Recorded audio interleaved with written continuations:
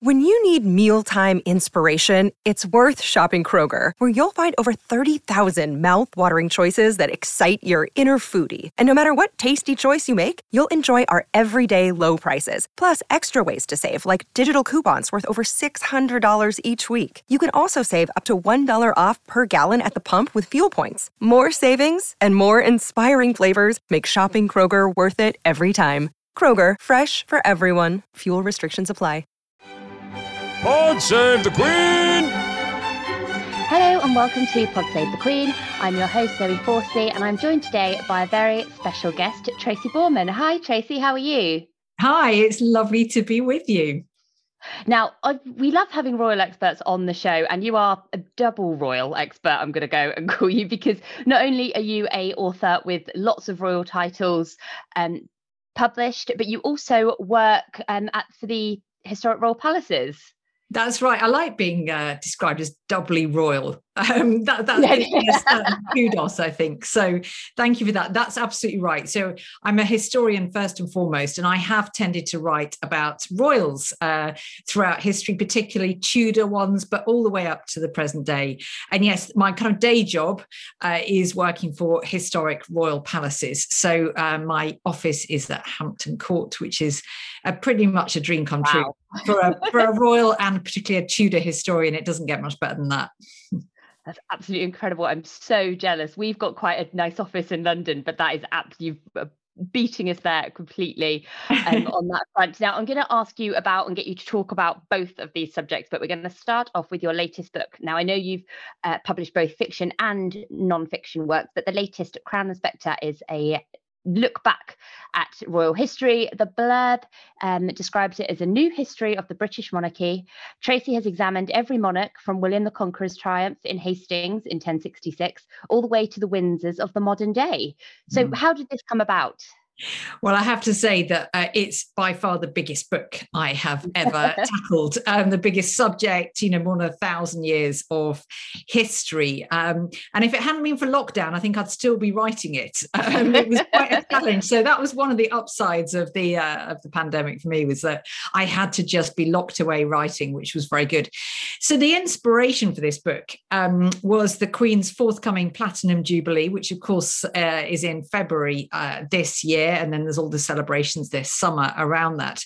And I thought, what an amazing time to set her reign into context a bit, look at her predecessors, and also, as well as bringing to life the very colourful cast of characters in British royal history, to look at the institution of monarchy itself and how that has evolved, because we shouldn't really still have it. You wouldn't design it that way today, in that, monarchs no longer run the country, but they still play a really pivotal role. And over the centuries, they have adapted in order to survive. So I wanted to just look at the secrets of success behind the Crown's long survival.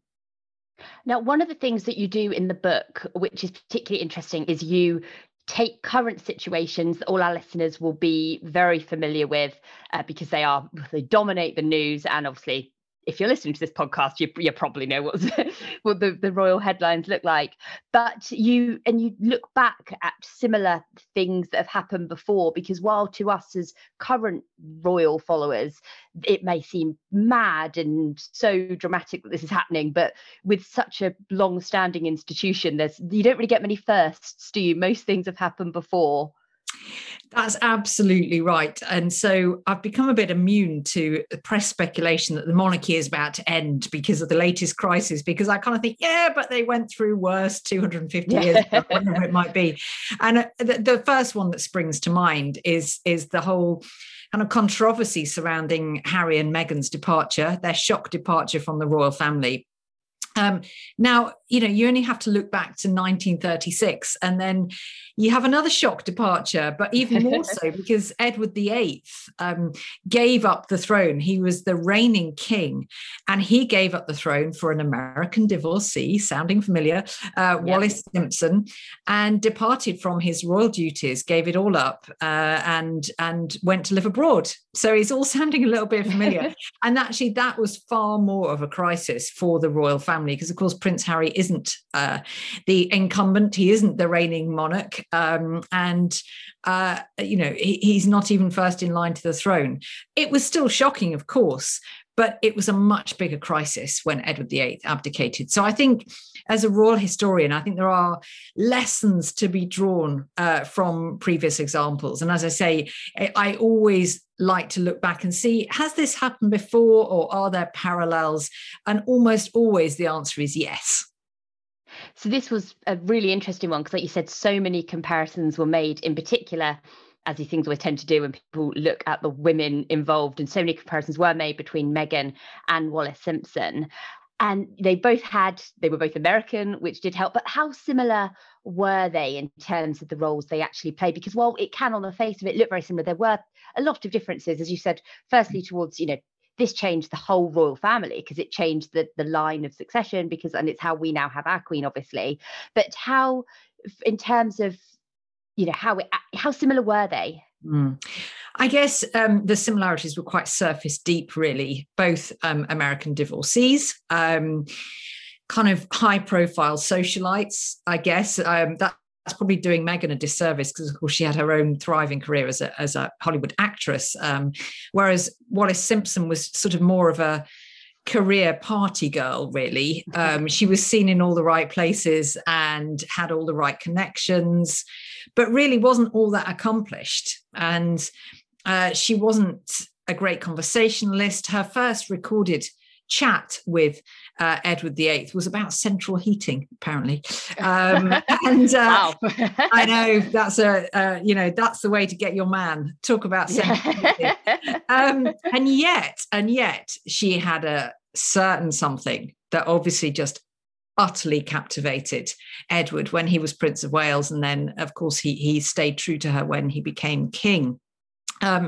So, I think really, of course, there are the obvious comparisons, but as I say, they don't go much further beneath the surface, really. They're American, they're divorcees, and they both lure senior royal men away from their royal duties. But there, I think, perhaps the comparisons stop. And actually, Wallis Simpson seemed to positively shun the limelight. She didn't like all of the public interest in her and Edward's relationship. She actually wanted to get out. She wanted to let him just go and be king. And she hated this sort of media circus. And I think we've seen perhaps that, Meghan has embraced quite a lot of the publicity, the famous Oprah interview. So, yeah, definite differences, I think.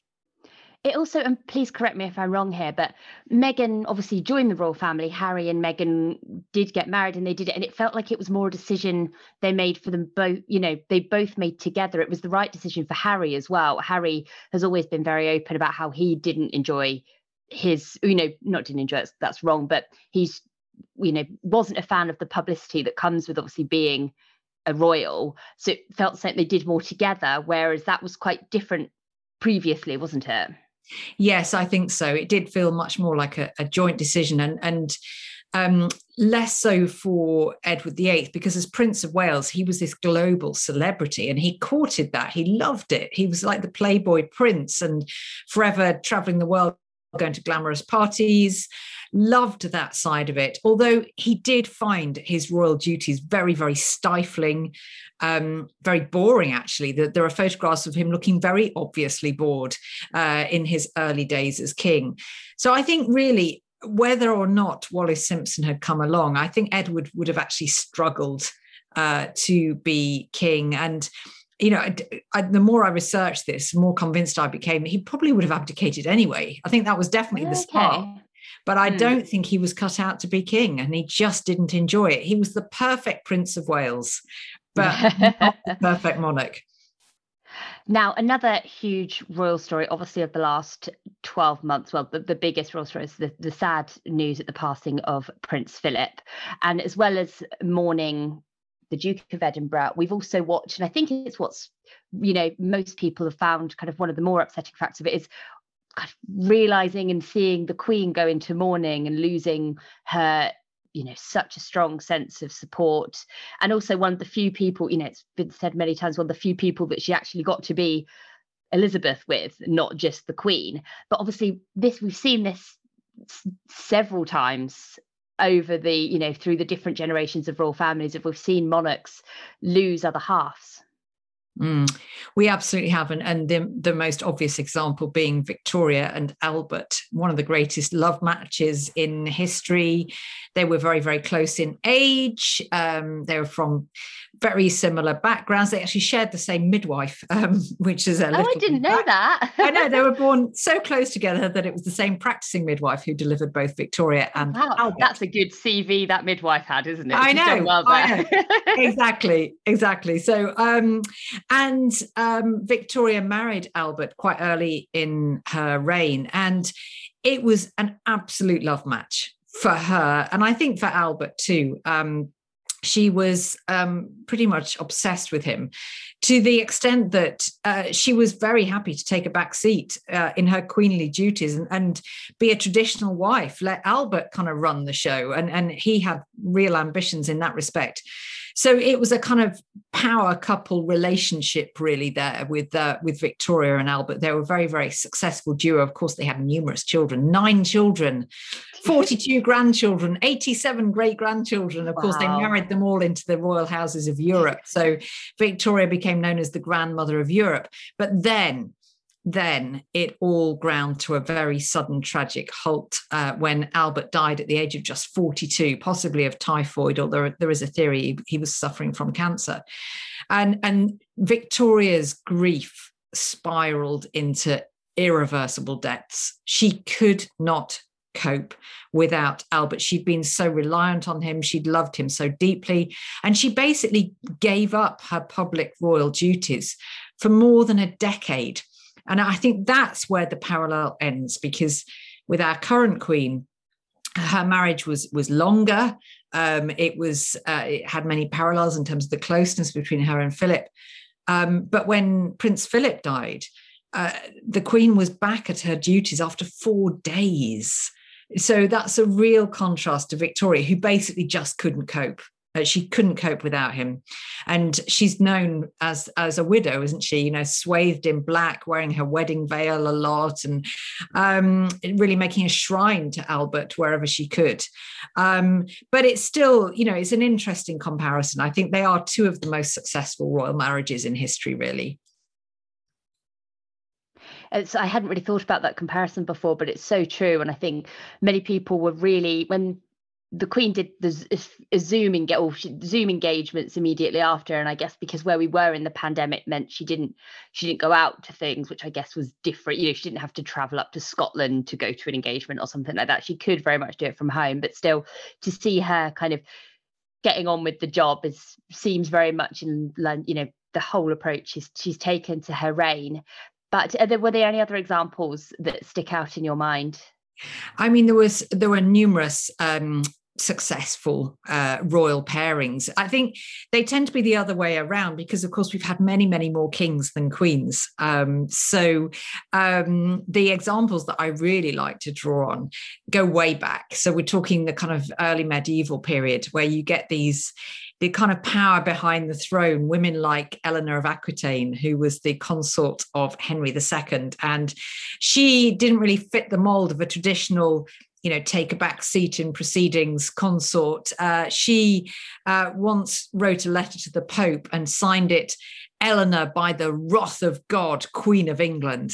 And that was kind of her style. She was a real powerhouse, and I love that. That needs to be on an email signature somewhere. I kind of think I need to create an email. I don't think it would have the same impact with the name Tracy, but let's give it a go. But she acted as regent for her husband Henry II when he was, as he often was, away travelling, and indeed for their son and successor Richard the Lionheart, who was always off crusading, and Eleanor was there.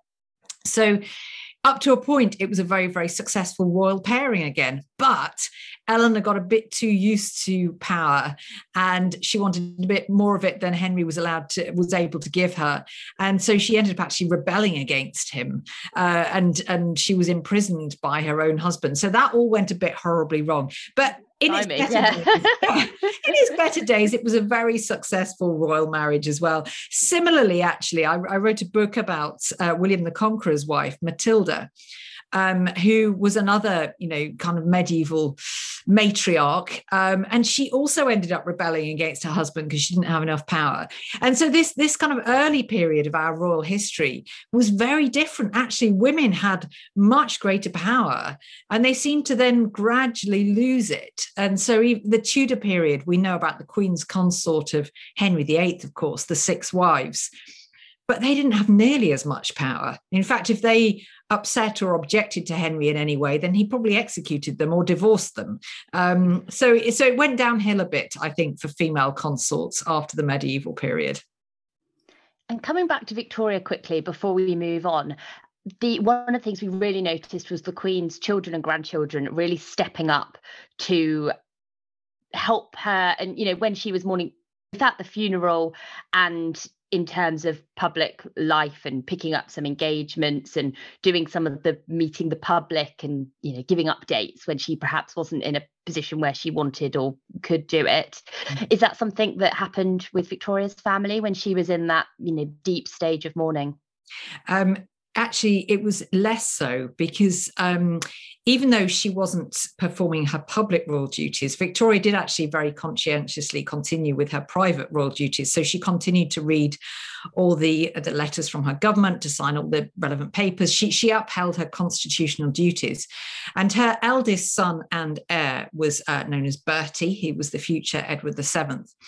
And she couldn't stand him. And neither could Albert when he was alive. And Albert called Bertie a thorough and cunning lazybones. He was everything that his very morally upright parents were not. So he liked to party, and he was always going to the south of France and hanging out with ladies of the night and going to the theatre. And he was deeply shocking. So Victoria didn't want to give him any responsibility, really, which was a bit of a mistake, because he was one of the longest serving princes of Wales in history, of course, because his mother was queen for so long. And that could have been a valuable training ground, but instead she tended to hold on to the duties herself. And she didn't really have too many other options in terms of passing duties on to her other children, because, as I mentioned, she'd married them off mostly to European royals. So they'd gone off and they were kind of living their life on the continent. So we didn't see the same kind of passing on of duties that we have definitely seen Elizabeth II do in recent times. So what happened from a public point during that period then? Was there just a bit of silence from the royal family and from the monarchy? There really was. And actually, it was a dangerous time for the monarchy because there was a growing Republican movement. People were very uneasy about the fact that the Queen had effectively stepped back from the duties that they thought she should still be performing. And there was a really interesting comment made during Victoria's long kind of period of mourning by somebody who said, people want to see a crown and a scepter and that kind of thing. That was actually the inspiration for the title of my book. I was going to say that was either a very, very clever plug there, or that was that was what I thought. Crown and scepter. In other words, people like the pomp and the pageantry, they missed that. So even though Victoria was still performing her constitutional duties, that was seen as secondary in importance. People thought she should be there as this public figurehead, as the monarch had always been. And so there was a growing Republican movement. And somebody at the height of this movement pinned a notice to the doors of Buckingham Palace, or the gates of Buckingham Palace, saying, property to let because of declining business. And there was this huge crisis. And in the end, Victoria's ministers basically begged her to come back, to return to her public role, because they said otherwise you might not have a crown to come back to. And so she did. And then she came back with gusto. She came back full of opinions and very much more determined to be involved in government than she had been before. So I think they kind of wish she'd go away again quite quickly. Reflecting back and missing that quieter period.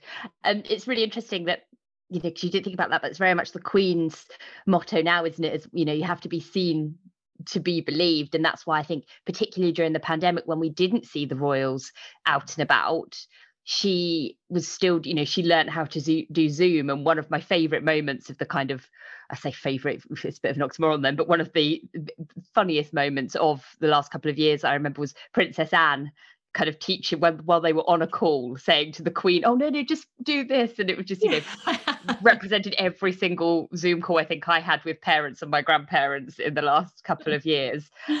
She was saying, you see me all the time, you don't need to see me, like pin there once. It was great. But even as she's in her 90s, I think lots of people would have maybe forgiven her for not using all the technology, but she was so determined to still be seen.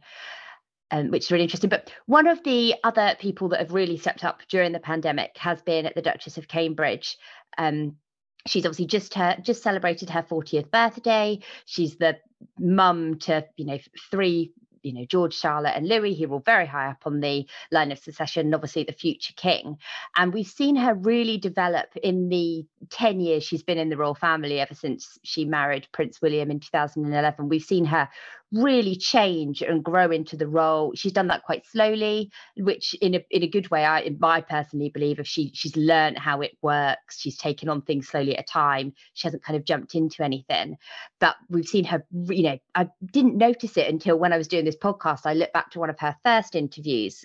She did it for a hospice when she was quite new to the royal family. And the difference in her speaking is remarkable. But we've seen her prepare for her future role, which I found fascinating. Do any other examples of when this has happened with previous monarchs or queen consorts? Did any spring to mind?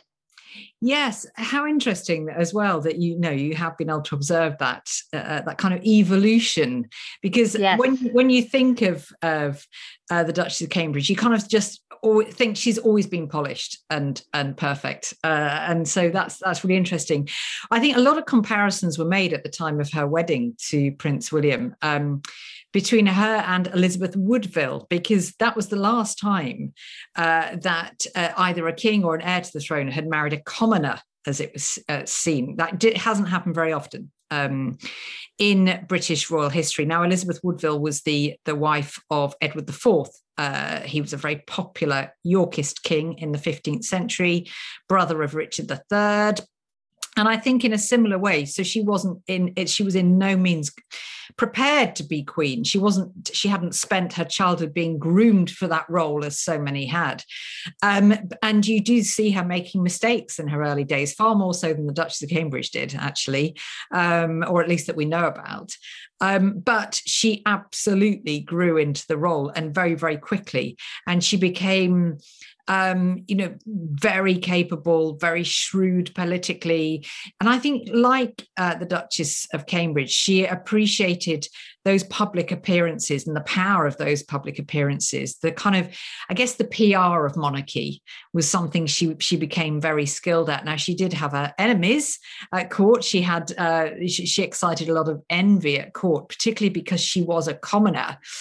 But she grew into her role brilliantly, and she was the mother of a future queen. Her eldest daughter, Elizabeth, became the consort of the first Tudor king, Henry VII. So I think there are comparisons to be made. And probably throughout history, really, there are other examples of women who have grown into their role. And I think another one I would point to would be the eldest child of James I, so our first Stuart monarch of Britain. And she was Elizabeth, and she went on to be Elizabeth of Bohemia when she was married. And she started out just as a sort of princess of Scotland, and then she was a princess of Britain when her father inherited the throne of England, and became so high profile that the gunpowder plotters who tried to blow up the king and his parliament actually planned to put Elizabeth on the throne instead, because she was so popular even though she was only 9 years old. They'd already spotted some potential there. So yeah, there are some quite inspiring previous examples, I think, of women who've really grown into that role. It's fascinating, isn't it? There's so many different tales. We learn about so many of the royals at school or any reading we've done, but it's many of these tales that you don't perhaps see as much. You don't see the development over the time. So obviously for this book, you've done a huge amount of research. Was there any royal in particular or any monarch that you found out something really surprising about, or anyone you particularly enjoyed writing about? Well, there were so many. I mentioned at the beginning that I'm a Tudor specialist, so there were the kind of a number of black holes in my history, which I enjoyed going down. And I think among the monarchs who surprised me the most, because I didn't expect to get so hooked on them, was Henry I. Now, he's a bit of a hard sell. You think, what on earth did he do? Who is he? Well, he was the youngest son of William the Conqueror, and probably the most successful of the early Norman kings. So unlike his predecessors, he wasn't a great warrior. He didn't win the crown on the battlefield. He was a great scholar. He was known as Henry Beauclerk or Beauclerk. He was a great administrator as well. Now, they're not particularly glamorous characteristics. They don't grab the history headlines, but they do make for a successful monarch. And he actually established a lot of English governmental practices that are still in place today. But more salaciously, he also lays claim to the dubious honour of having fathered more illegitimate children than any other monarch in British royal history. A staggering 24 children 24. By his mistresses. So that's not including his children with his wife. That's just illegitimate children. No, they're just the illegitimate ones. So he was a busy man all round. I became really, really interested. And in more recent times, another monarch who I think has been too easily overlooked is George V, so the current Queen's grandfather. And I think he's been overshadowed because he was followed by Edward VIII and the whole abdication crisis.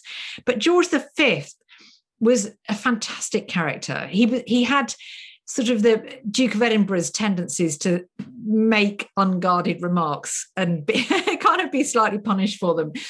He spoke his mind, but he also moved with the times.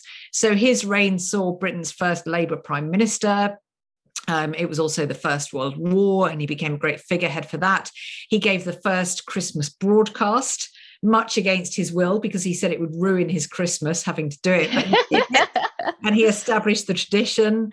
And he had this lovely relationship with our current Queen, because he made no secret of the fact he favoured his younger son, who became George VI, the Queen's father. And he thought that, Edward VIII was completely unsuitable as king. So he got that right. But our current Queen used to call him Grandpa England, which I thought was good. So I think like that a lot. Is one. Yeah, there's a lot to admire and lots of nice little surprises in the life of George V. And you mentioned when we started talking about how the monarchy over the years has had to adapt to fit in with society, really, obviously, and the role that the Queen plays now is completely different to what kings and queens before her did. How, from your research, how do you find that the Windsors in particular, the most, and the current royals have adapted even within the short time they've been in the spotlight? Yeah, that's a really good question, because they have had to adapt. There have been big changes in the monarchy over 1,000 years, kind of moments such as the Bill of Rights, when William and Mary were invited to take the throne, but that's when it all changed, because they were invited to take the throne, but only under severe conditions. And so really that's when we became a constitutional monarchy rather than a monarchy that ruled.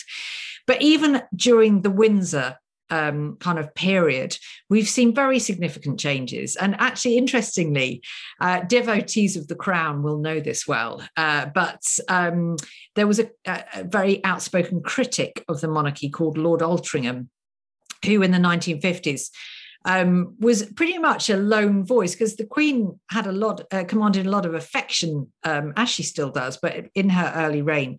But he called her a priggish schoolgirl and said that, she can't give a speech that somebody else hasn't written for her. She doesn't know how to engage people or relate to people on their level.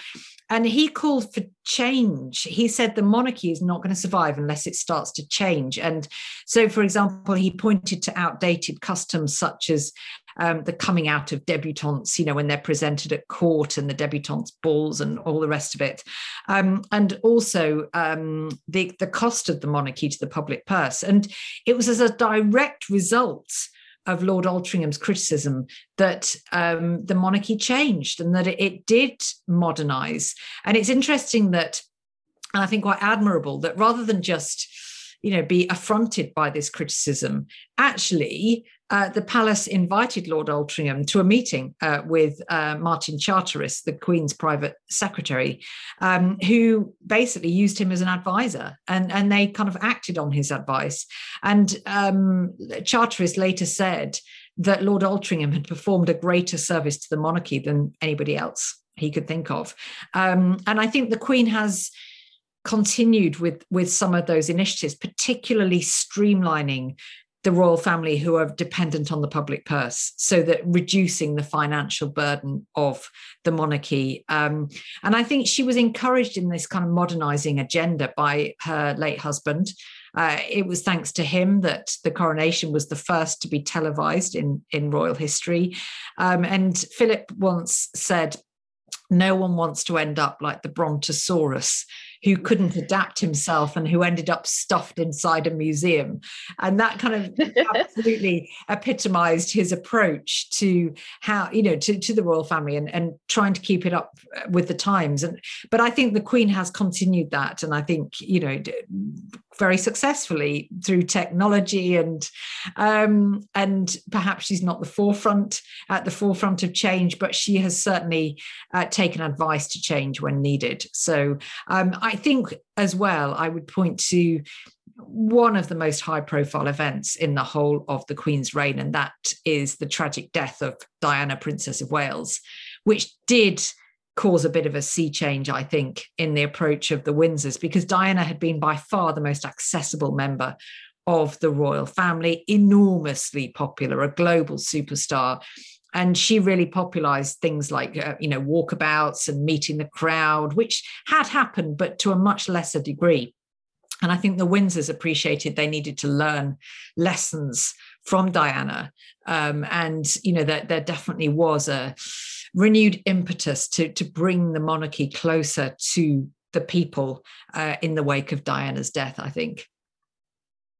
And certainly today, whenever there's an engagement, that's always the top line that the paper and that people were talking about afterwards is Kate saying, "Oh, Charlotte's learning French," or "George, this is George's favourite film." It's those personal, relatable details that are what people take away from it. And, particularly some of the pandemic, the NHS handprints rainbow painting that Louis did, and then she did the Instagram versus reality, didn't she, where she posted that beautiful photo, and I think every parent looked at it going, "How on earth did you do that?" And then you saw the follow-up one of like, "Okay, you didn't, great, I feel better now." But yeah, as you said, it's taking that advice.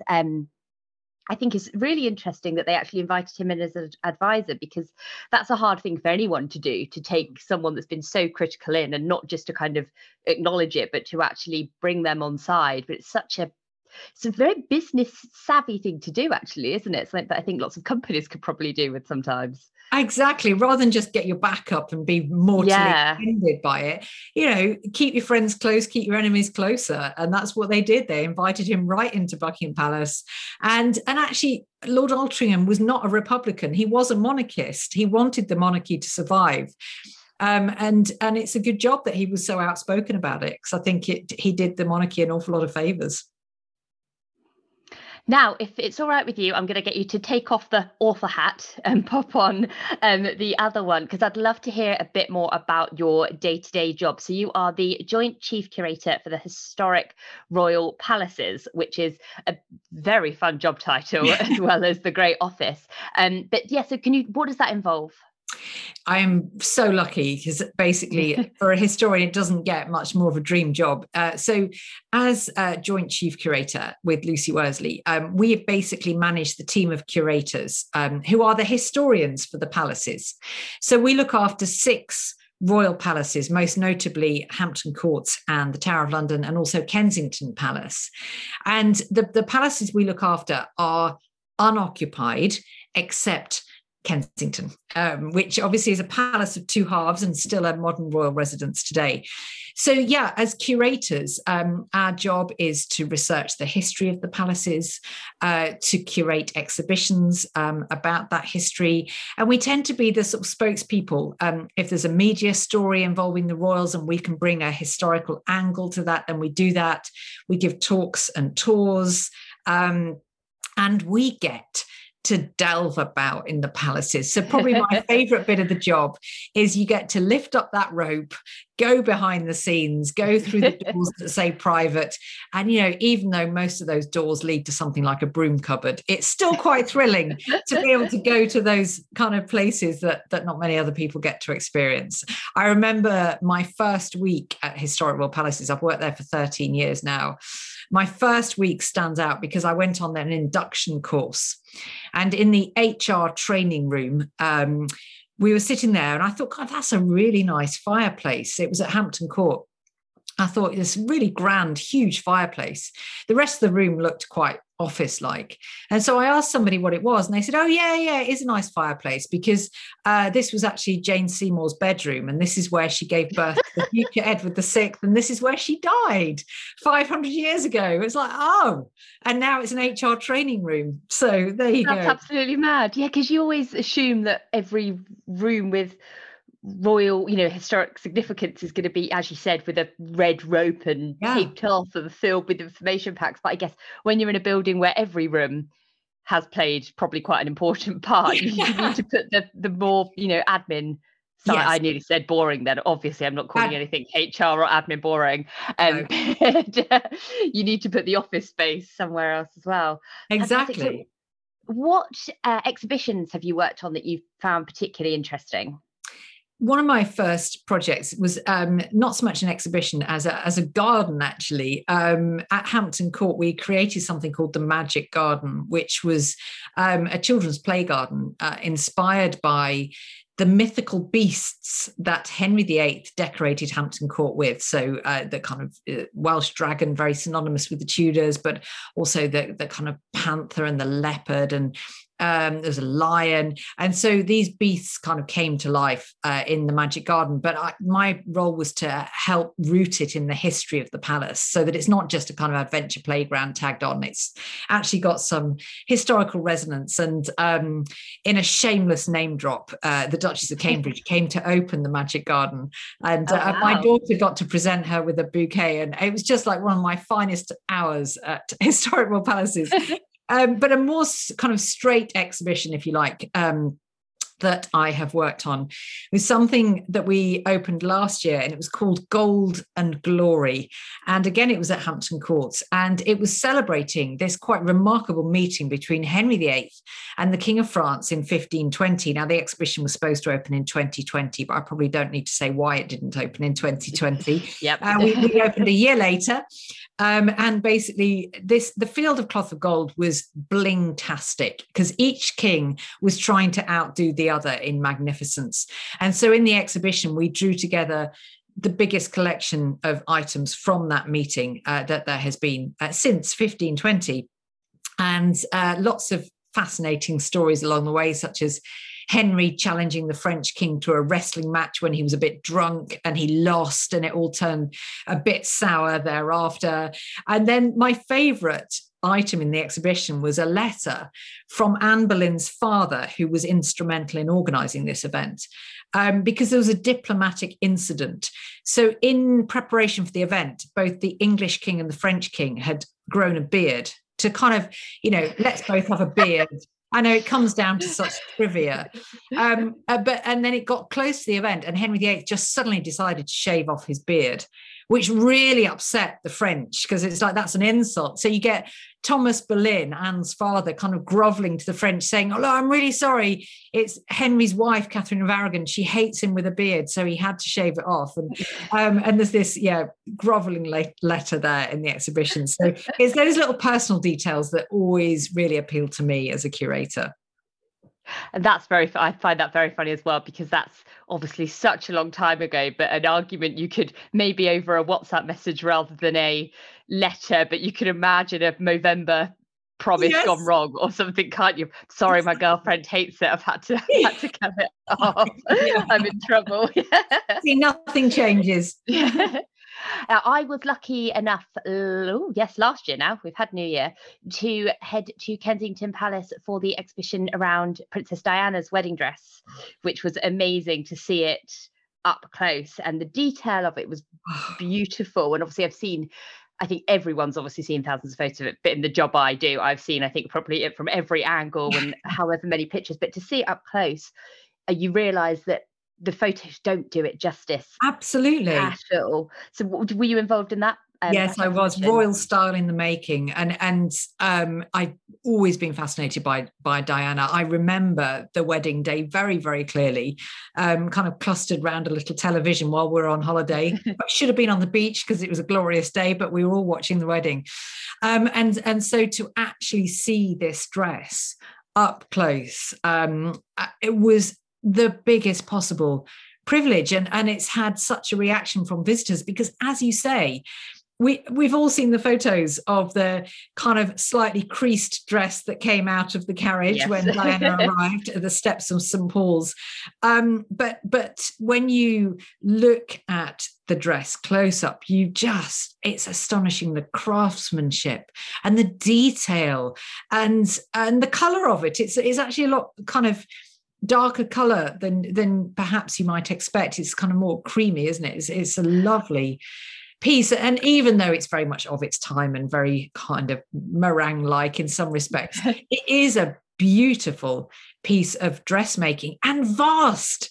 That train, I mean, the case that we had to build to house the huge. Yeah, for anyone who hasn't been yet, the dress is in a huge glass box that obviously made the length that the whole train is beautifully displayed on the floor, which I actually really liked as well, because it meant that while everyone was around the front to look at the main, you could see the lace in real detail, because you could get a lot closer to it, because you know, rather than it just being behind her, you can walk down. I'm describing this terribly, but you can walk down either side of the box and see the whole train. But yeah, that must have been quite an undertaking in itself, getting that made. It was so, but not only the case, we effectively had to transform a building as well for the exhibition. So it's housed in the Orangery, which was formerly the kind of cafe at Kensington, originally built by Queen Anne to house her exotic plants.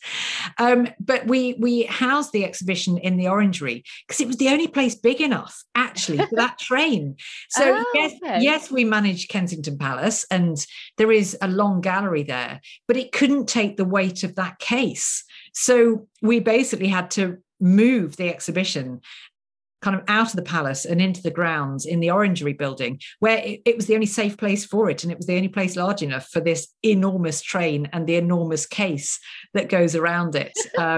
So it is the star of the show. But I think there are some other beautiful examples of royal dress worn by the Queen Mother, by Princess Margaret and her amazing masquerade costume, which was like this Georgian extravaganza of a dress.